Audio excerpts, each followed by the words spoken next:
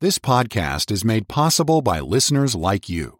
Please be sure to subscribe and share with friends and family. To help support this ministry, please visit walkwiththeking.org/donate. Thank you for listening. All right, thank you very much. And hello again, dear radio friends. How in the world are you? You doing all right today? Well, sure, I wait for you to answer. You know that.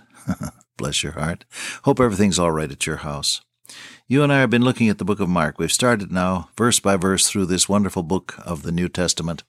And we're trusting God to give us some great truths and some life-changing perspectives from His blessed, inerrant, infallible, inspired Word.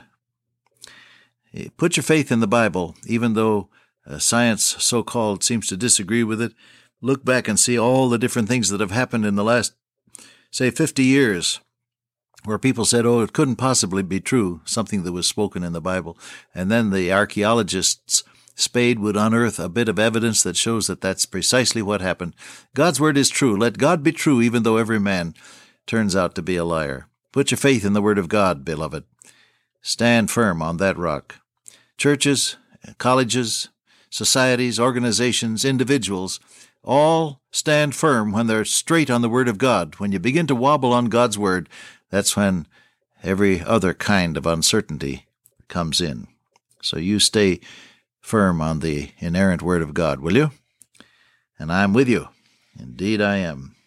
Well, we were looking at Mark 1, and our Lord Jesus has gone into Capernaum, and on the Sabbath day He entered into the synagogue and taught. This wasn't anything unusual because visitors at a synagogue were often asked to read the Scripture and comment upon it.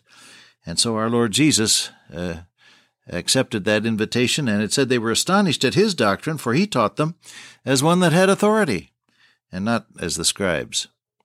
The difference between authoritative preaching, dear pastor friend, evangelist, missionary friend, the difference between authoritative preaching and any other kind is that if you get your message straight from God, from His Word, you can say, this is what God says. If, however, you're going to comment on what Dr. So-and-so has to say about it, then you are quoting somebody else's opinion. And the scribes oftentimes would say, well, the rabbis say that this is what that means, or the tradition of the fathers say that this is what we ought to do. And our Lord Jesus, when He came, read the Sermon on the Mount and hear Him saying, ye have heard that it hath been said of old time so-and-so, but I say unto you. He taught with authority. Say you can trust your blessed Savior because He's the one that speaks with authority. He said, the words that I speak unto you, they are spirit, and they are life. Where does your authority come from, believer? It's to know Him personally. Oh, that I may know Him and the power of His resurrection and the fellowship of His sufferings, being made conformable unto His death. Resurrection power, Calvary compassion, and Christ-likeness of life. These are the things that are the evidences of knowing the Lord Jesus. Authority means full of the Word of God. Thy word have I hid in my heart, that I might not sin against thee. Wherewithal shall a young man cleanse his way? By taking heed thereto, according to thy word. The Word of God, be full of the Word, and you'll speak with authority.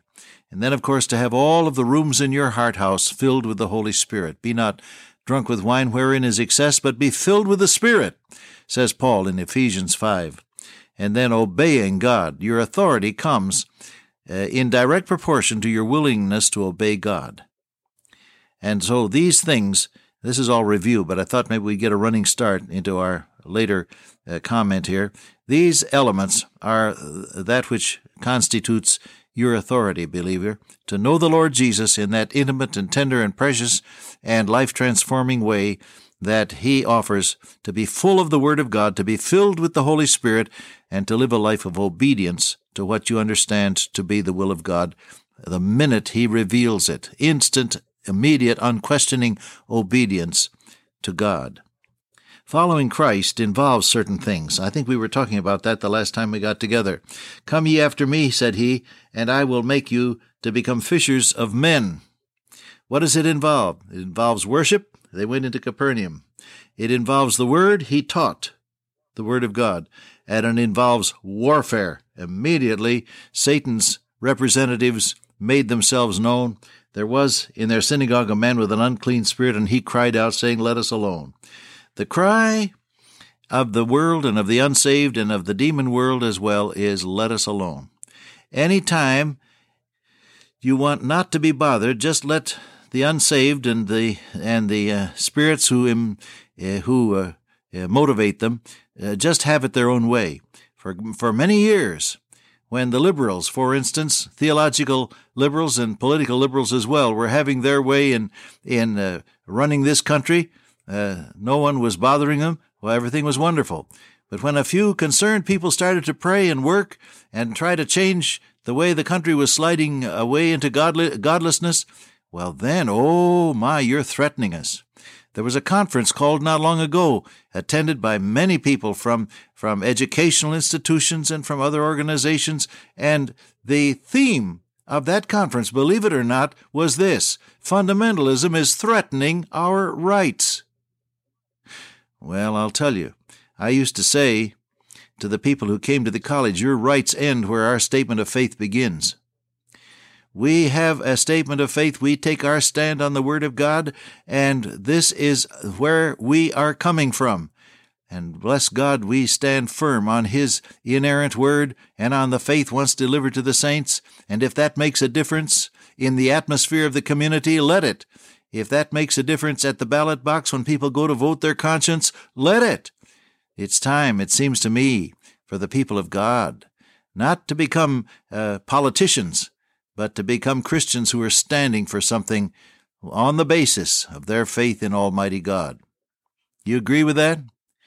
Well, I hope you do, because if you don't, as my father used to tell me, boy, he said, we'll be in heaven one day and you'll know I was right. He was a great one. I was arguing with him one day as a teenage lad, something that I wanted to do, and he wasn't going to let me do it, and he looked at me and smiled, and he says, boy, he said, the only reason you disagree with me is because you're ignorant. He turned away, and that was that. Oh, dear. When you get to heaven, I want you to meet him. He's quite a character. Well, worship, the Word, and the warfare that immediately showed up with the powers of evil, because the Lord Jesus Christ and His followers are always a threat to Satan. Satan cannot stand the presence of the Lord Jesus. Satan cannot stand the mention of the precious blood shed at Calvary, because that's what defeated him. And so you're always a threat to the unbeliever, unspoken, but real. That's why Jesus said, marvel not if the world hates you, for it hated me before it hated you. The dislike that people have for adherence to the Christian faith is not because they dislike us particularly, although I guess some of us are dislikable, but because the Christian faith, with its implicit faith in God and in His Word and in the authority of God, the absolutes of God's truth, they constitute a threat to the unbelieving heart. Dave Morgan said to me one day, he said, Bob, the unbelieving heart cannot rest until it is organized in opposition to God. And that's quite a statement, isn't it? Well, the Lord Jesus wasn't going to have any free advertising from the representatives of the lost, and so He rebuked this evil spirit and said, be quiet, hold thy peace. It's our word, be quiet, and come out of him. And when the unclean spirit had torn him and cried with a loud voice, he came out, and they were all amazed, insomuch that they questioned among themselves, saying, what thing is this? What new doctrine is this? For with authority, there's the second time that word is used, authority commands even the unclean spirits, and they obey Him. And immediately His fame spread abroad throughout all the region round about Galilee. Now let me just give this as a little sidelight. Christian, you represent the Lord Jesus Christ in this world, don't you?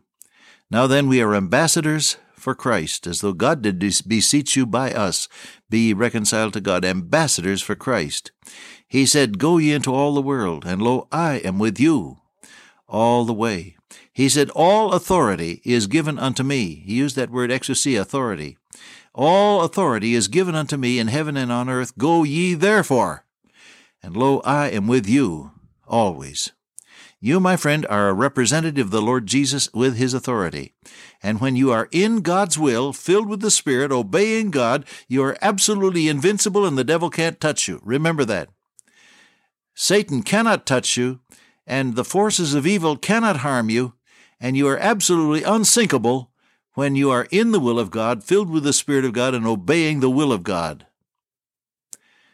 Authority. You have it in Jesus. Now, that's not to be presumptuous and flaunt your own ideas.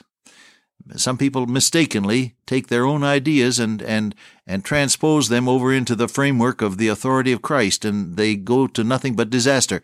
We're not talking about something selfish, self-willed, or some wild idea that you're going to come up with and then blame God for it. Let's use all the good sense God has given us. But when you're full of the Word of God and full of the Spirit of God, and He has made His will known to you, so you're doing the will of God, my friend, you have the authority of the Lord Jesus. He's going to stand with you all the way. Hallelujah. Aren't you glad that's so? Oh, I am. I'll tell you that. Well, it said immediately his fame spread abroad. Oh, small thought here. Preacher, advertising is a great thing. I did all the advertising in the early days for Youth for Christ, and I have printer's ink in my blood, I guess. I enjoyed all of that and wrote the promotional copy and wrote the copy for the advertising brochures, and used to go around to the newspapers and give them the various stories. And if there wasn't any news, we created some. One time we needed a news story to alert the public to the fact that we were going to have a big rally in Chicago. And I borrowed a TWA Constellation plane. Remember the old Constellations with the 3 fins on the tail? I borrowed a TWA Constellation plane through their PR department, and we put 60 or 70 teenagers in the plane with a little piano that was bolted to the floor, and took off, and we had a prayer meeting in the sky. Well, it made the papers. I don't think God was any more impressed. You don't pray any better 2,000 feet up than you do on the ground. But, so I believe in advertising. You can't just sit by and let things happen, because they won't. Having said that, I believe that when God Almighty does something by way of victory over Satan's forces in your life or in the lives of your people, advertising is automatic. The word gets around. The old saying, get on fire and people come to see you burn, is not too far off the mark after all. It said immediately his fame spread abroad throughout all the region round about. Why? Because Satan's host had been backed down, and the authority of the Lord Jesus Christ had been demonstrated, and people began to talk about it. You want people to talk about your church? Just make sure that something is happening according to the power of God and the power of the gospel as you preach it, people getting saved and lives being transformed, and folk who've been bound by habits of sin are being freed. You be sure something's happening because of the power of God in your work, and you'll have plenty of comment, I'll assure you, all around the area. Well, we'll get at this again the next time we get together. Dear Father, today, may we be victors in the warfare against sin and Satan because of our trust in the Lord Jesus. We ask in His name, amen. Till I meet you once again by way of radio, walk with the King today and be a blessing.